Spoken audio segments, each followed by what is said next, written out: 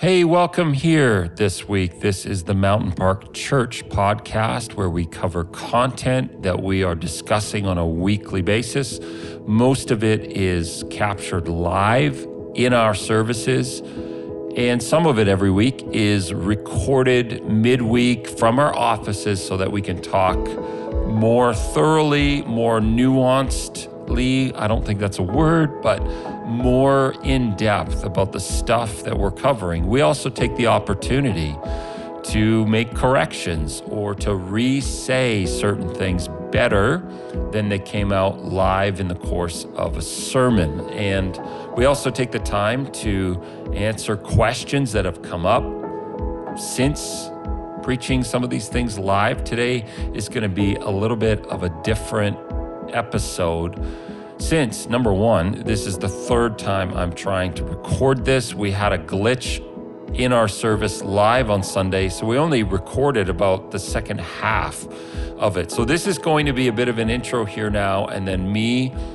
re-teaching this first half of the message. But I already tried this once this week, and I thought I had it recorded, was super happy with it actually, thought I did a better job than even live in the service, only to find out that I did not do it properly. For some reason, I did not record the whole thing. So here's my third attempt. If I haven't introduced myself to you before, you've never connected in here, my name is Andrew. I'm one of the pastors at Mountain Park. Some people call me the senior pastor, although I'm not even in my 50s yet. Some people call me the lead pastor. I don't care. It doesn't really matter to me. Whatever you call me, just call me Andrew. I'm privileged to be on staff with other great staff leaders. We have amazing volunteers that are part of the ministry life of this church. And so I'm just one piece of the puzzle here, but I'm communicating the vast majority of this foundation series. So we got a couple weeks left. Couple weeks to hear my voice, and then you're going to hear a change of voices for some of August and some of the rest of the summer.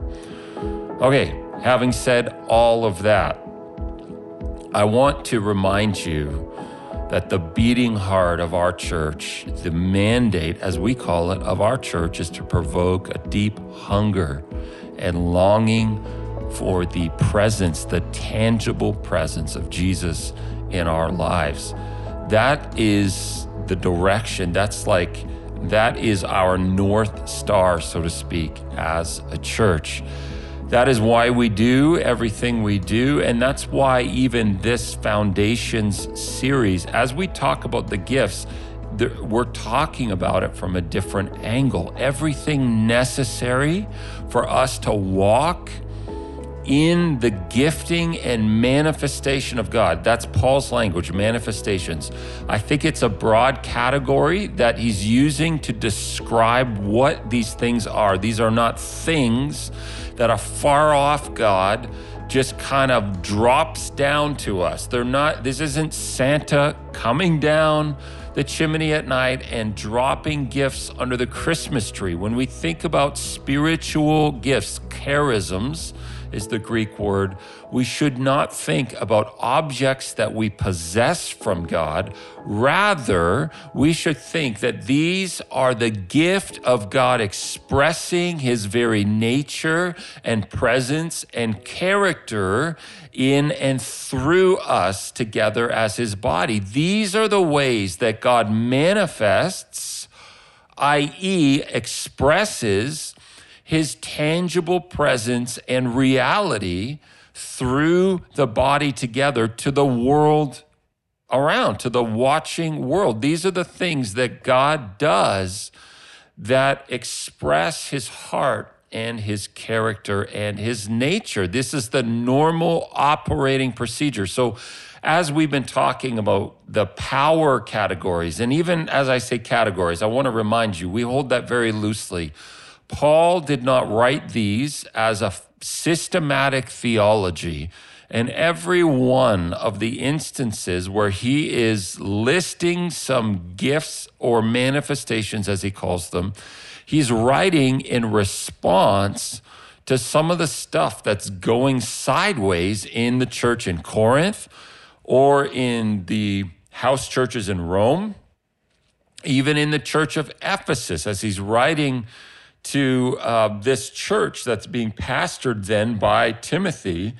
He's trying to bring some correction to patterns that are not healthy. He's not writing these as a systematic theology or a systematic treatment of every expression of the nature and character and reality of God through us. So that's super important for us to remember, that these are not categories we can hold rigidly. So having said all that, we do have sort of three categories that we've talked about. I'll come back to this in a few moments, but categories that express or manifest the power of God. So you could say that's the right hand of God if you were going to use a scriptural sort of metaphor or illustration for that.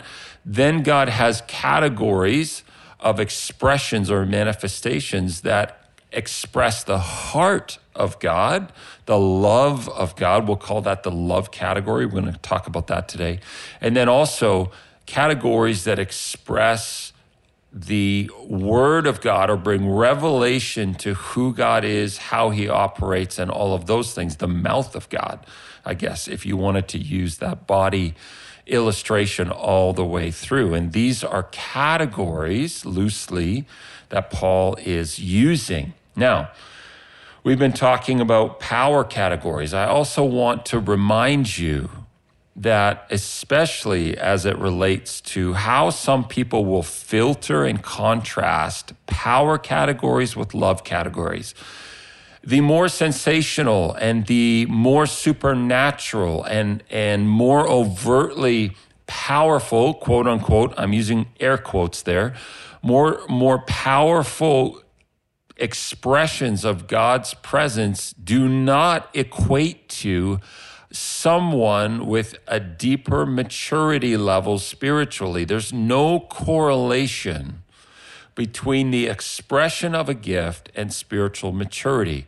Remember, this is why Paul has 1 Corinthians 13 sandwiched in the middle of his conversation about spiritual gifts, about prophecy and tongues, especially those two. Paul defines maturity by our capacity to love, and specifically love our enemy, or specifically love those you disagree with, love those you're frustrated by, love those who hold different political views than you do, different social views than you do, different sexual ethic than you do. This is the measure of maturity, is our capacity to love those who we are diametrically opposed to in so many ways. And so we've been talking about this reality. We call this foundations because these are really the foundational reality of all of these gifts is they're not meant to be things that we possess and then operate at our whim and our pleasure. These are meant to be expressions of the heart of God as we learn to walk in step with the Holy Spirit, as we learn to be directed by him, to be led by him, to be to follow him in obedience. And so that's why this is foundational. This is literally like ground floor level, how to follow Jesus. When we are walking in step with the Holy Spirit, I believe what Paul is talking about in these things, he is saying these will be the natural ways that God will express his character, his presence, his tangible presence, and the reality of his kingdom in and through the body. So you should expect these things. These are not about deep maturity. These are about just walking in step with the Holy Spirit. So I want to come back to some of our key verses that we've been talking about with relation to this. I want to just continue to give a little bit of context in some of these verses and add some additional thoughts today from a new category that we're going to talk about. So, first of all, we're going to go back to 1 Corinthians chapter 12. We've been there already, but we're going to go back there. 1 Corinthians 12, verses 27 and 28. I'm reading from the New Living Translation. All of you together are Christ's body. This is Paul speaking, and each of you is a part of it. Here are some of the parts God has appointed for the church. First are apostles. Second are prophets. We're going to talk about apostles and apostleship next week. We've already talked about the prophetic. You can go back to listen to that. Third are teachers. That's coming up next week. Then those who do miracles. We've talked about that already. You can listen to that. Those who have the gift of healing. We covered that in the power category. Those who can help others. We're going to talk about that today. Those who have the gift of leadership. That as well will be coming up here. And those who speak in unknown languages. We've done some extensive discussion on the gift of tongues and interpretations. But I want to bring us back to this central thought. So Paul is fusing a bunch of things together here. I think this is an ad hoc grouping. He's not trying to meticulously form this systematic theology here. He's just lumping some of these things together. And our tendency right away is to look at some of those like the prophetic, miracles, healing, and go, man, like those people, if God is doing that through them, they must be walking in some pretty deep relationship with Jesus, some pretty significant maturity. And, I just have the gift of mercy, or I just have the gift of generosity, or I just have the gift of helps. So it must mean that I'm not carrying that same level of maturity that Paul is talking about. And I just want to say right off the bat, no, that is an incorrect way, in my humble opinion, to view what Paul is talking about. John Thompson, he's a pastor of a church in the Toronto area called Sanctus. He's been super helpful to me in how to think through a lot of this from a super balanced approach. He has a book called Convergence that is a great teaching on many of this. In that book, he says this: why do some gifts seem more supernatural than others? Would it be better to say that some spiritual gifts, say that some are spiritual gifts and some are natural? No, this is not our worldview as Bible-centered Christians at all. Our faith has never bought into the idea of a division between natural and supernatural, or spiritual and unspiritual. For us, the sacred and secular do not exist as separate entities. We have an integrated worldview. Believers with gifts that do not look supernatural may feel like they must be lesser Christians. Many of you might fit into that category of people. Or that you don't know Jesus as well as those Christians with the, quote, weird gifts. As a church, unity will be achieved when we learn to accept a wide range of gifts that look and are utilized differently. Again, Paul is fusing these what would be overtly sort of supernatural gifts and these gifts that are more ho-hum, I guess, for lack of a better term. He fuses them together. There's no distinction in Paul's mind between what is natural and what is supernatural. And in fact, all of these gifts, even today, as we talk about some gifts that have a very practical, pragmatic element to them, we're not talking about areas of your natural wiring or gifting, areas that you have cultivated skill in and developed skill in. That's not the lens through which Paul is looking at this stuff. So we've read 1 Corinthians 12, 27, 28. I'm going to just read Romans 12, 1-5 here, actually 1-8, and make a few comments about that as we head into things. Paul says this to the house churches in Rome. So, dear brothers and sisters, I plead with you to give your bodies to God because of all he has done for you.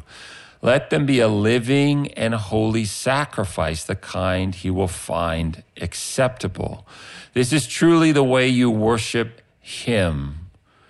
Don't copy the behavior and customs of this world, but let God transform you into a new person by changing the way you think. Then you will learn to know God's will for you, which is good and pleasing and perfect.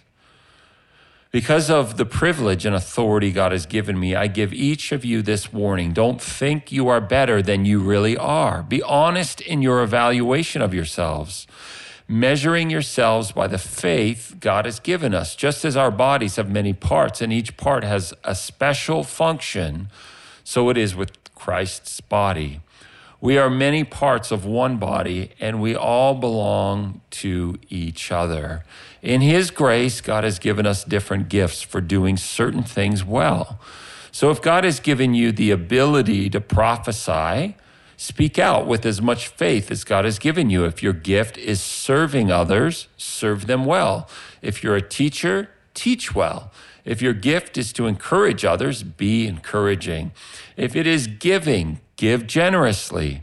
If God has given you leadership ability, take the responsibility seriously. And if you have a gift for showing kindness to others, do it gladly.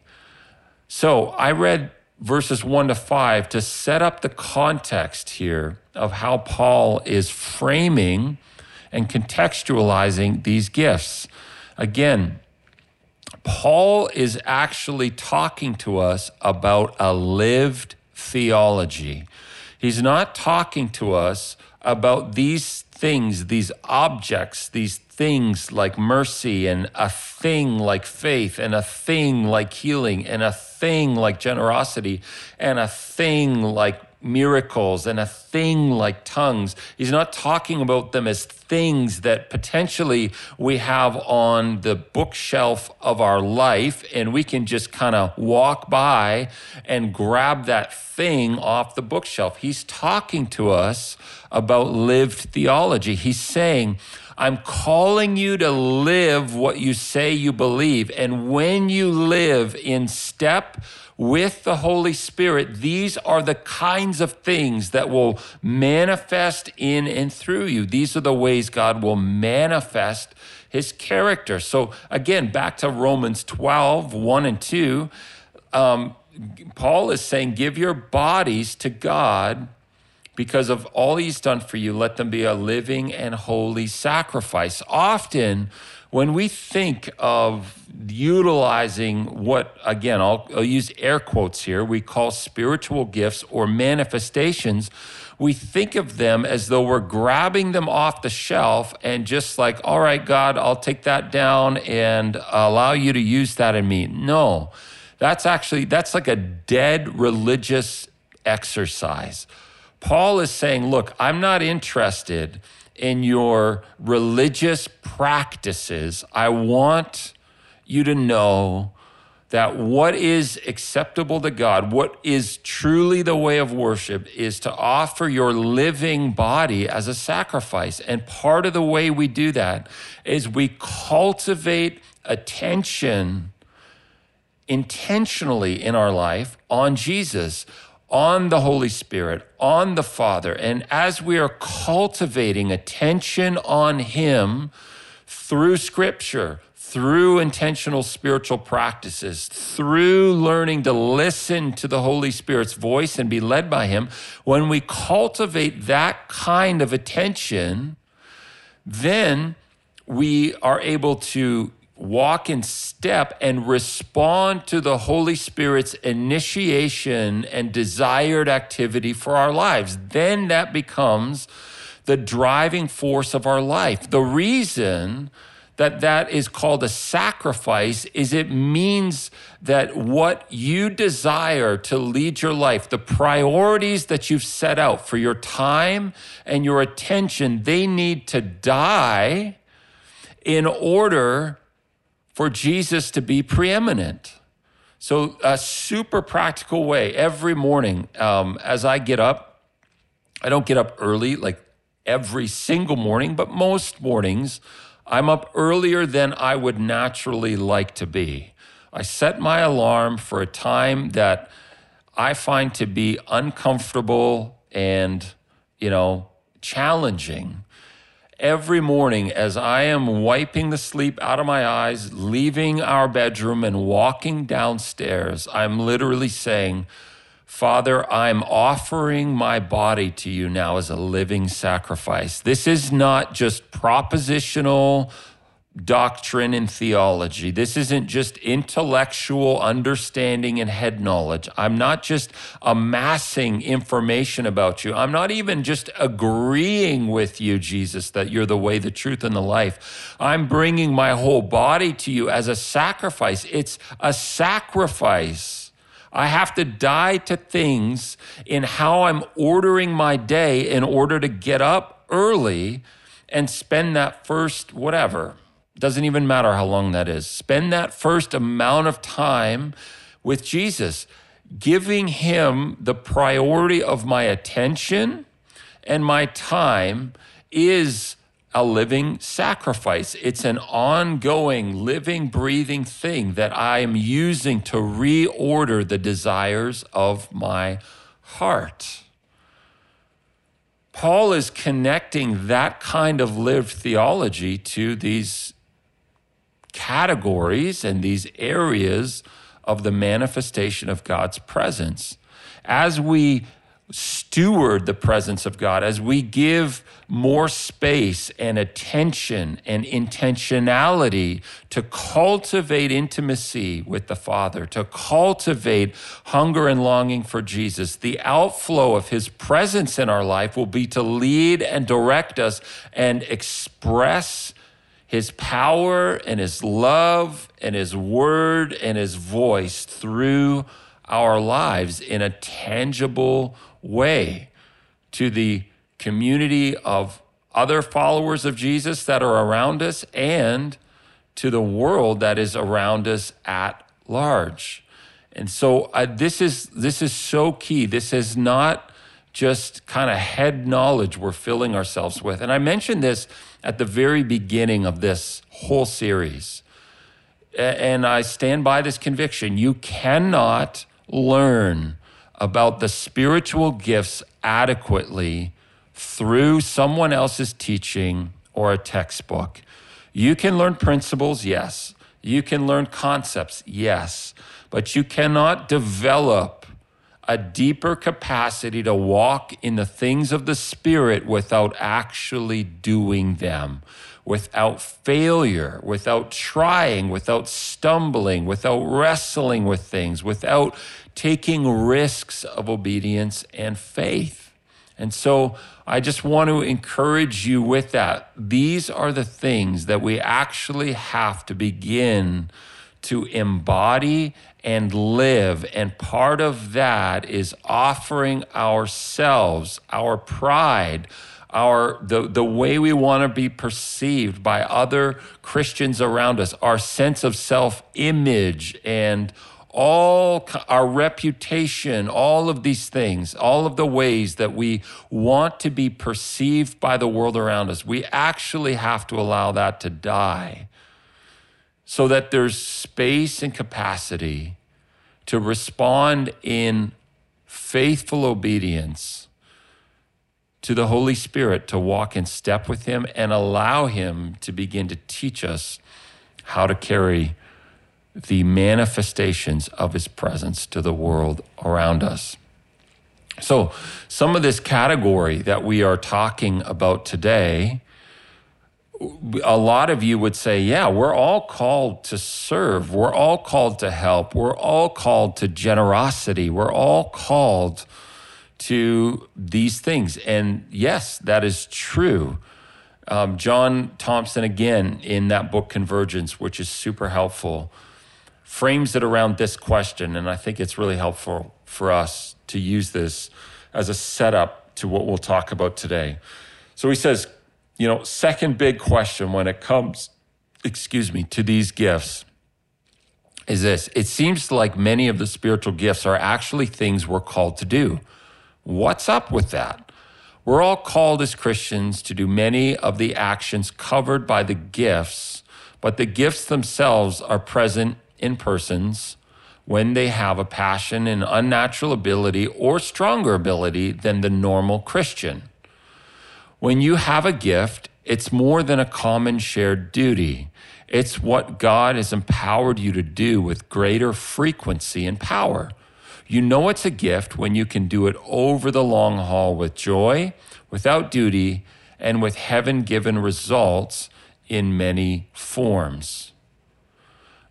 This is so key. One of the ways that you can know, that you can begin to determine whether, which kinds of manifestations or expressions of the nature and character of God you are carrying in you, your contribution to the body of Christ. Now, I think there's dominant contributions we bring, and there could be many secondary or tertiary things that we bring into the body of Christ. But one of the ways that you can begin to notice is whether you're able to enter into things over the long haul without it causing massive fatigue or frustration. When you're able to lean into something and it actually fuels you and brings you joy and it brings you satisfaction, and specifically when you're able to do that in unseen and unknown ways, and you're not expecting public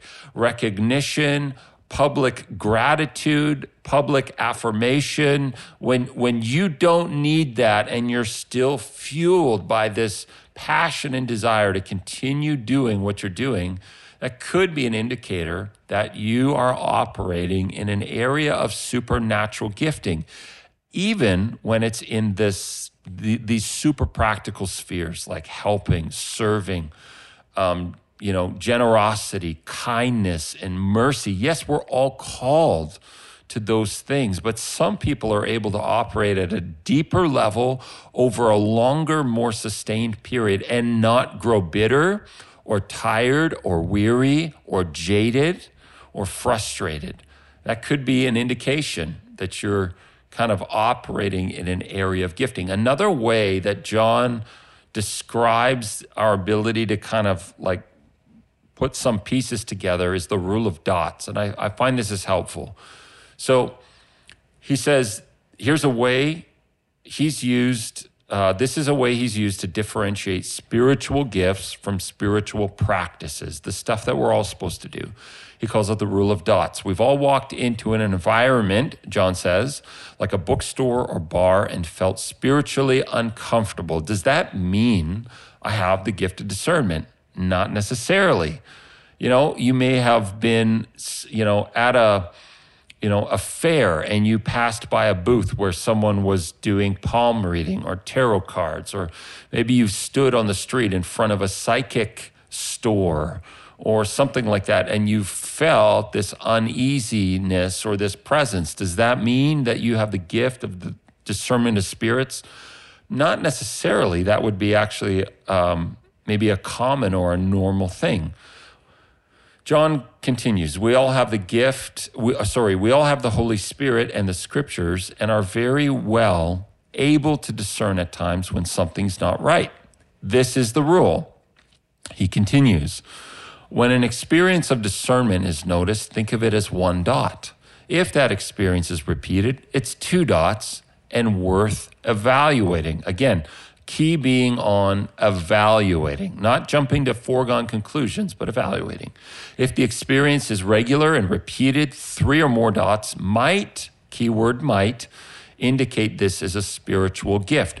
I would add that we test these things in community, all right? We test these with others. That is so crucial. If the Holy Spirit is legitimately working through you in a consistent way, He will affirm that through others around you. You don't have to worry about that. John continues, if the experience is regular and repeated, it might indicate you have a spiritual gift. As a Christian, watch for those moments when you think, hey, this always happens to me. That would be another kind of clue. If you're walking around and you're like, I'm always able to do that. I'm always filled with joy when I serve or give. I'm always filled with joy when I'm ministering to the poor. Those kinds of things. When I give above and beyond my normal tithe, I do it like I'm filled with joy and faith as I do it. That could be an indicator that you're operating in an area of gifting. John continues, this is from Convergence. After years of talking through and exploring the rule of dots, I've discovered that finding your spiritual gift can also be worked out this way. Where you tend to be angry in church is where you tend to be spiritually gifted.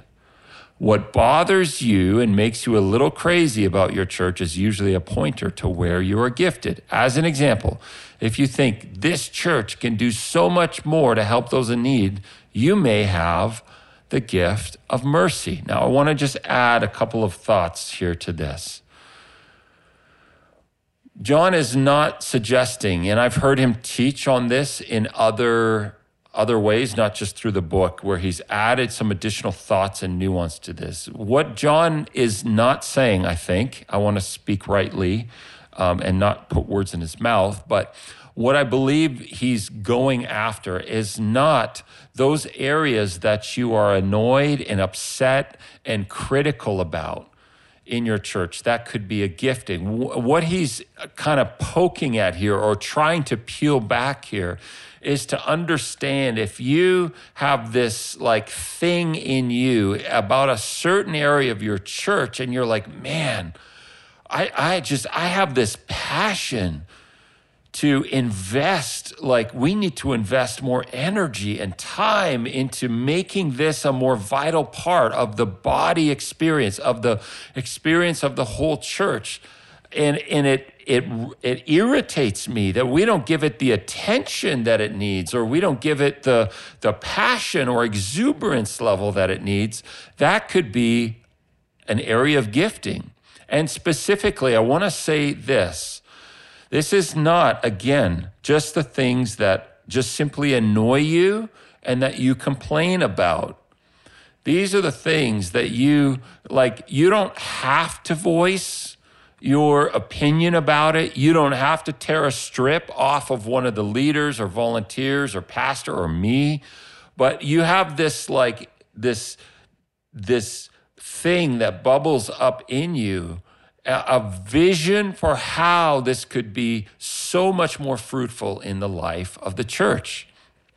There's room for that in our church. We need you to recognize that potentially that could be the indicator of a gift. Now, I also want to say another thing about this. What do you do with that then?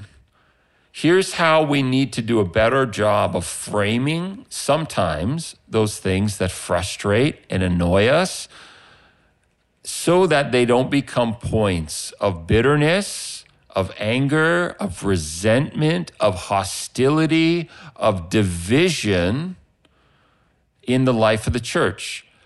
If you feel like something bothers you, and it may be, the root of that may be a gift. Here's the first thing I want you to recognize. Your passion for that, the level of conviction you carry might be because you are that's a legitimate area of supernatural gifting God has given you that he has not given me or one of the other leaders in the life of the church. The fact that it's not the priority or it's not as good as you feel it could be does not mean those who are leading are doing a horrible job. It may just be an indicator that they don't carry that same gift. This is, when I first heard John teach on this was a radical revelation for me and paradigm shifter. Oh my goodness. So much of, I grew up in the church. My dad, I love him as a pastor. We are very different in our priorities. We're very different in our convictions and passions. And in my own insecurity, even as a leader under him or around him, sometimes even now, as the leader of the church, I've looked at the passions he carries, and I've seen those as a threat sometimes. It's horrible to admit that.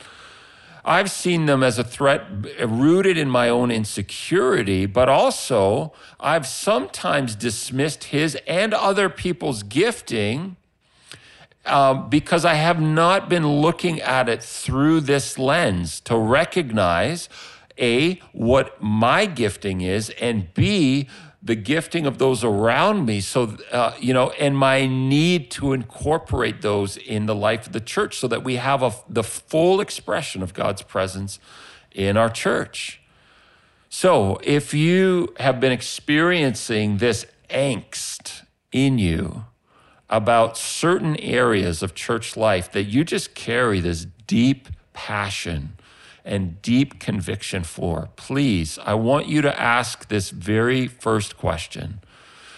God, is this a gift that you have birthed in me? And if so, is my frustration simply because the leadership of our church, they're presently not walking in this gift? And so I see the disparity of what could be from what is. That's a key question to ask the Holy Spirit. And then the next question is, what do you want me to know about that? And how would you want me to proceed? What would please and honor you? So just coming and complaining and venting and just kind of, expressing your anger and critiquing and criticizing, that's not the way to deal with this. That by default, and I'll include myself in this, that is often how we deal with things in church life. We just critique and complain and criticize. Instead, I want you to begin asking God, how do you want me to bring this to our leadership so that it can become part of the life of our body? And if you do that with humility, with gentleness, in the fruit of the Spirit, I think that you'll find there'll be a greater reception to you being able to contribute in some of these areas that are presently lacking. This is something I'm realizing in real time about my own leadership.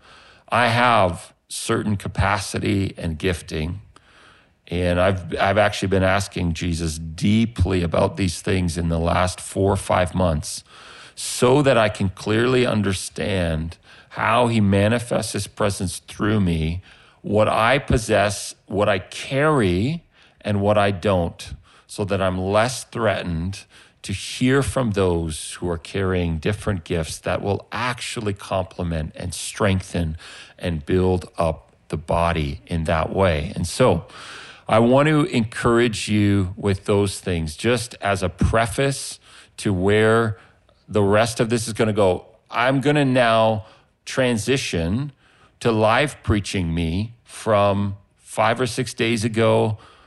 This was now the details of some of these specific gifts that we very loosely categorized as a love category. Again, I borrowed that terminology from John. I think he's borrowed it from somebody else, I forget who, but we're going to hold that very loosely. But I would say, just as I throw this over to what was the live recording from Sunday, these are not things.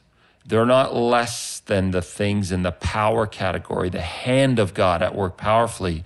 These are manifestations or expressions of the heart of God to edify, equip, serve, and come up under those that are in our community and all around us. So without further ado, I'm going to throw it to the rest of the live stuff. I don't know why I keep saying throw, but I'm going to transition. We have 1, maybe 2 weeks left coming up. I hope that this builds you up. I hope that this has been helpful. I pray that you have an amazing week this week as you continue to pursue the tangible presence of Jesus.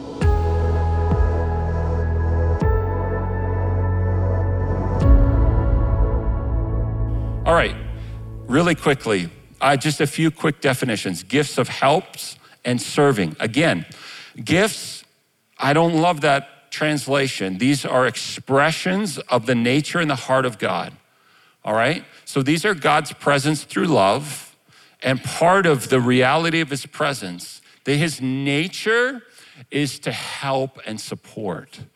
So the gifts of help serving refer to the capacity to unselfishly meet the needs of others through very practical service.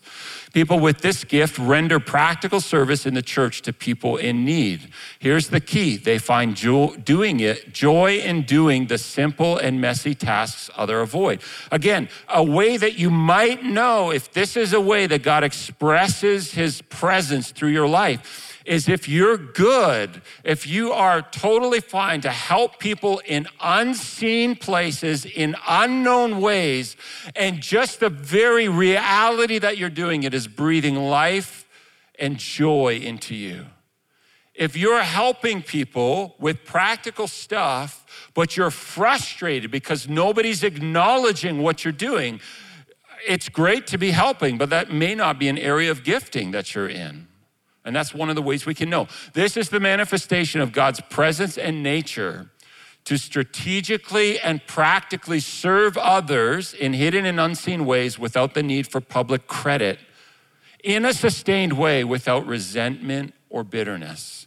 So here's another maybe just idea for how you can kind of sort this out. Again, these are expressions of God's nature. Are we all called to be helpful? Yes. Are we all called to serve? Yes. Like that's just normal. That's normal kingdom life. But this goes further. This is like a sustained entry into someone's life or into a situation that is unseen or unknown, and you're providing practical, very practical help. And the fact that they keep coming back and asking for more and more and more help doesn't aggravate and annoy you. That would be another kind of like just sort of put that in the back of your mind.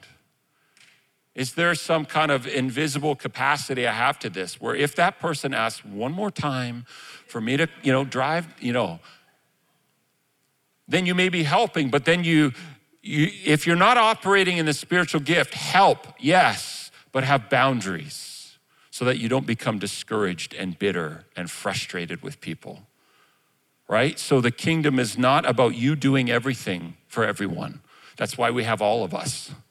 The kingdom is about you stepping in and helping when there's a need, but also having the boundaries to recognize, all right, this is actually producing something in my heart that is not of the kingdom. Because when I hear your name, I say words that are not in the Bible, right? So, all right, next one. We've all done it. Don't deny it. All right. Okay, the manifestation of God's presence through love, through leadership, administration, or the gift of guidance. Those three words are there, or those three descriptions, because they're all used in different translations. Here's what this is. In this context, there's two kind of different paradigms for leadership. One paradigm is connecting to kind of what John Thompson would call ruling or leading over. The way that Paul is using leadership in this context is connected to serving under. So this is the divine enablement to understand what makes an organization function and the special ability to plan and execute procedures that accomplish the goals of the ministry. So something really interesting, the word here in the Greek is the Greek word used for a helmsman. And what a helmsman does is he guides the ship to the port and makes sure it gets there safely. So here's the picture that Paul has with this. The gift of administration is not that I'm really great with spreadsheets and I'm good with lists and I can just answer phones. It's tragic that we've reduced it to that for so many people. And then they're like, I just have the gift of administration. No, that's not what Paul is talking about. He's not just talking about, answering phones and filling in data. He's talking about the capacity of someone to strategically know what is necessary in order to get from A to B to C to D. So the picture Paul gives us of that is of a helmsman. The helmsman doesn't tell the captain where the ship is going. The helmsman doesn't tell the captain which port they're going to dock in. The helmsman doesn't tell the captain when they're leaving and what they're doing. The helmsman receives direction from the captain and says, I know how to get us there. I know where to avoid. I know where to go. I know where the icebergs are. Horrible helmsman with the Titanic, by the way. I know what to do in order to bring the vision to life. And some of you have this unusual capacity to envision, like you actually see it. When somebody talks about what they want to do or their future stuff, you're like, I know how to do that. I know how to get from A to A.1 to A.2, and I know all the small things that are necessary to build kind of this ladder to get us up to the place where we need to be. The church needs you. We need you. So that gift of leadership / administration or / gift of guidance, depending on your definition, is the capacity to carry out the instruction of the captain without deviating by your own interest or concern. Again, here's a ditch. There's ditches in all of these. When you're operating sometimes in this gift and you have clarity with how to get from A to B to C to D, it can be very easy for you to then take the reins and go, no, I know, I'm now in charge and I'm now gonna take us to where we need to go. But that's not how this gift operates.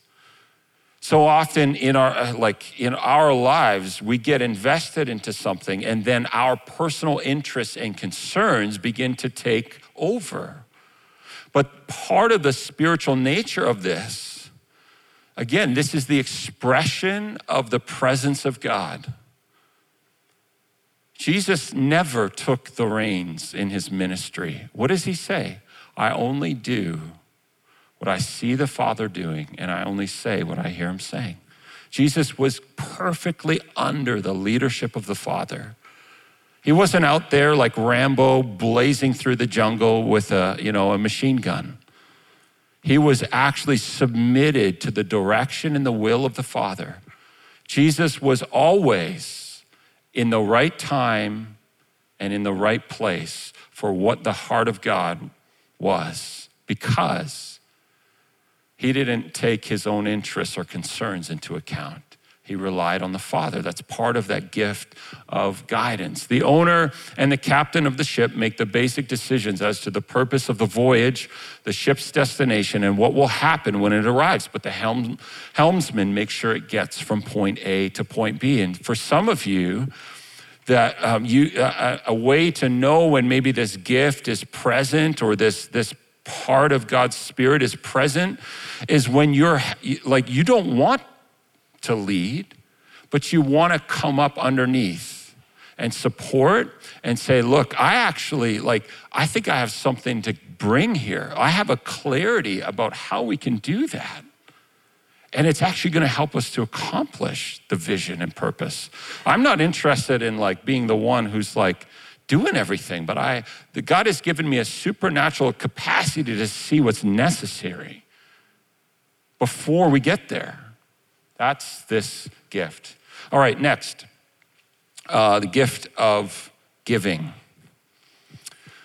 This is God's presence expressed through love and generosity. The gift of giving refers to the capacity to give liberally to meet the needs of others, and yet to do so with a purity of motive, which senses that the giving is a simple sharing of what God has given. The word used here for this gift, that is incorrect, what is underneath there.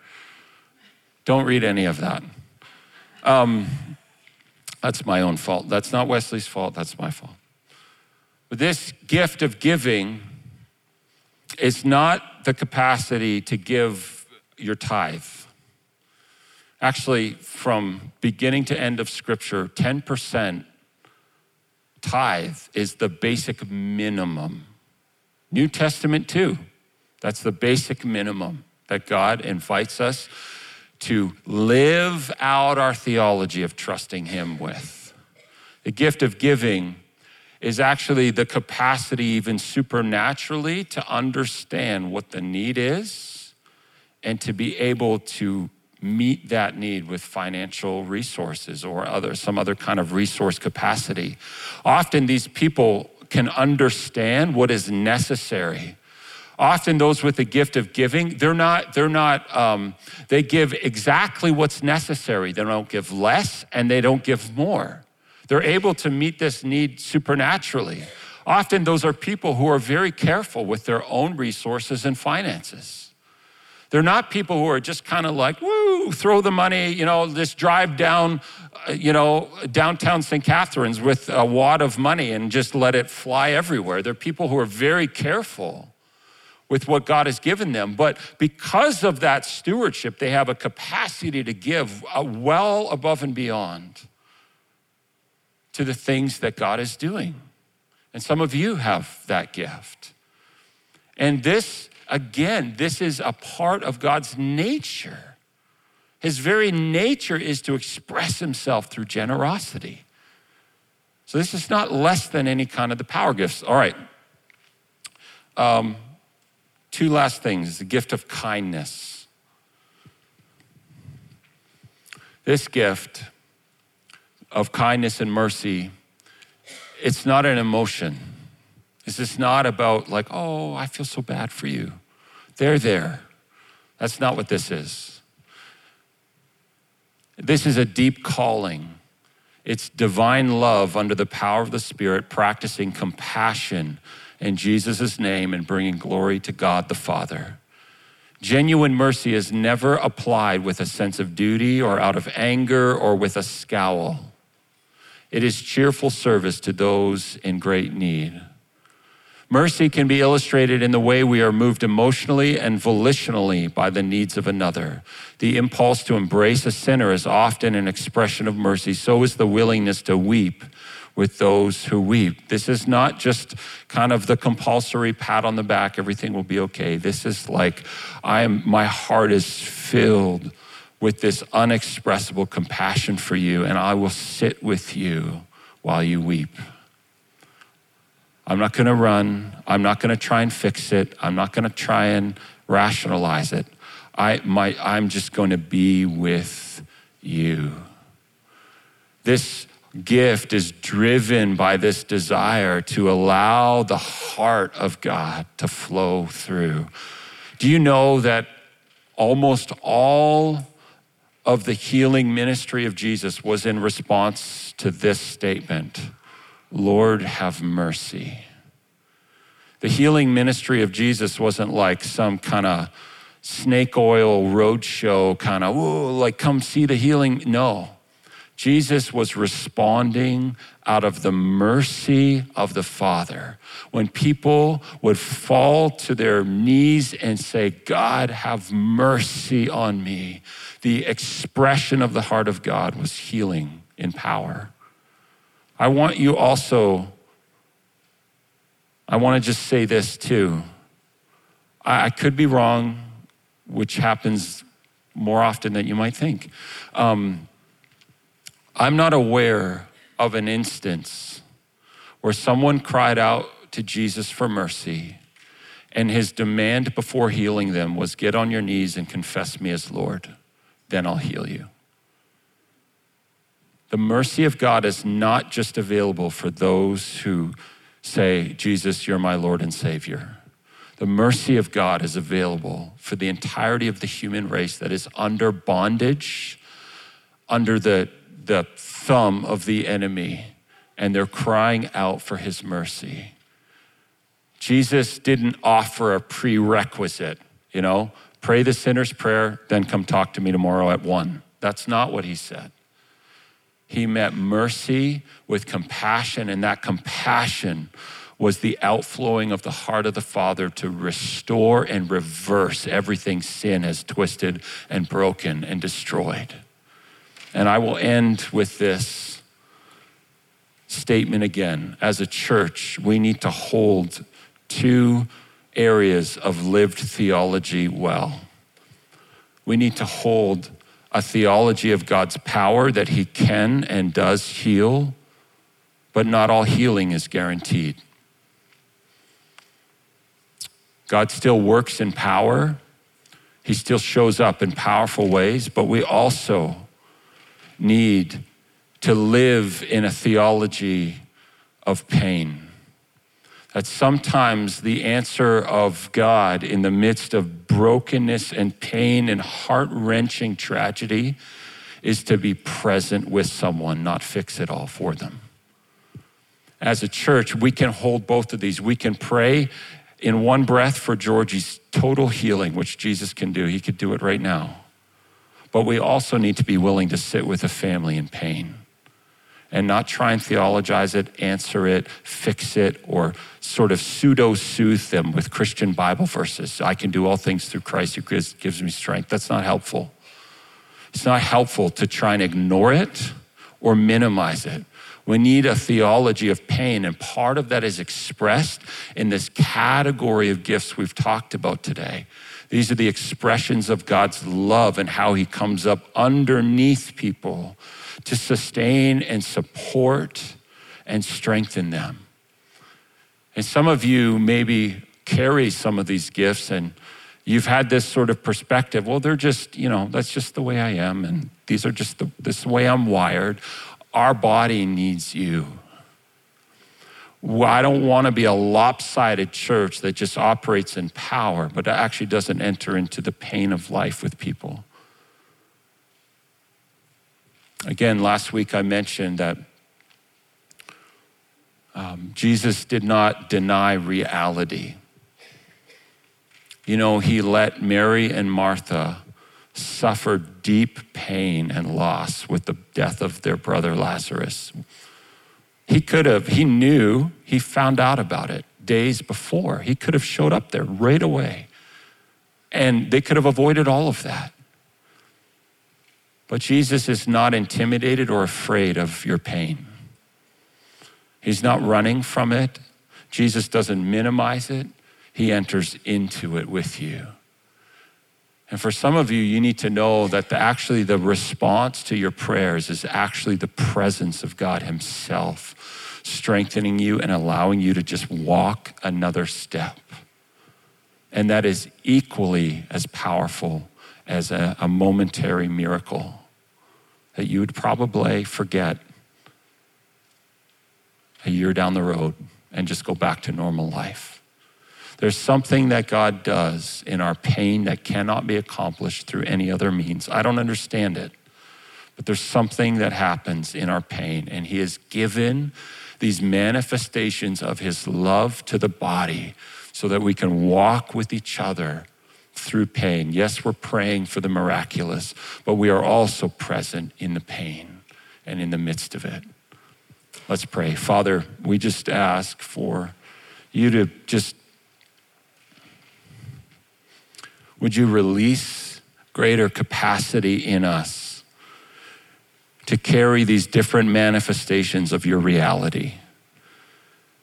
Would you release in us greater manifestations of your love and their expression to serve and to help guide and to just enter into mercy and kindness and generosity? Father, would you release these things in our lives? Would you release the reality of your presence in greater ways in our lives? In Jesus' name, amen.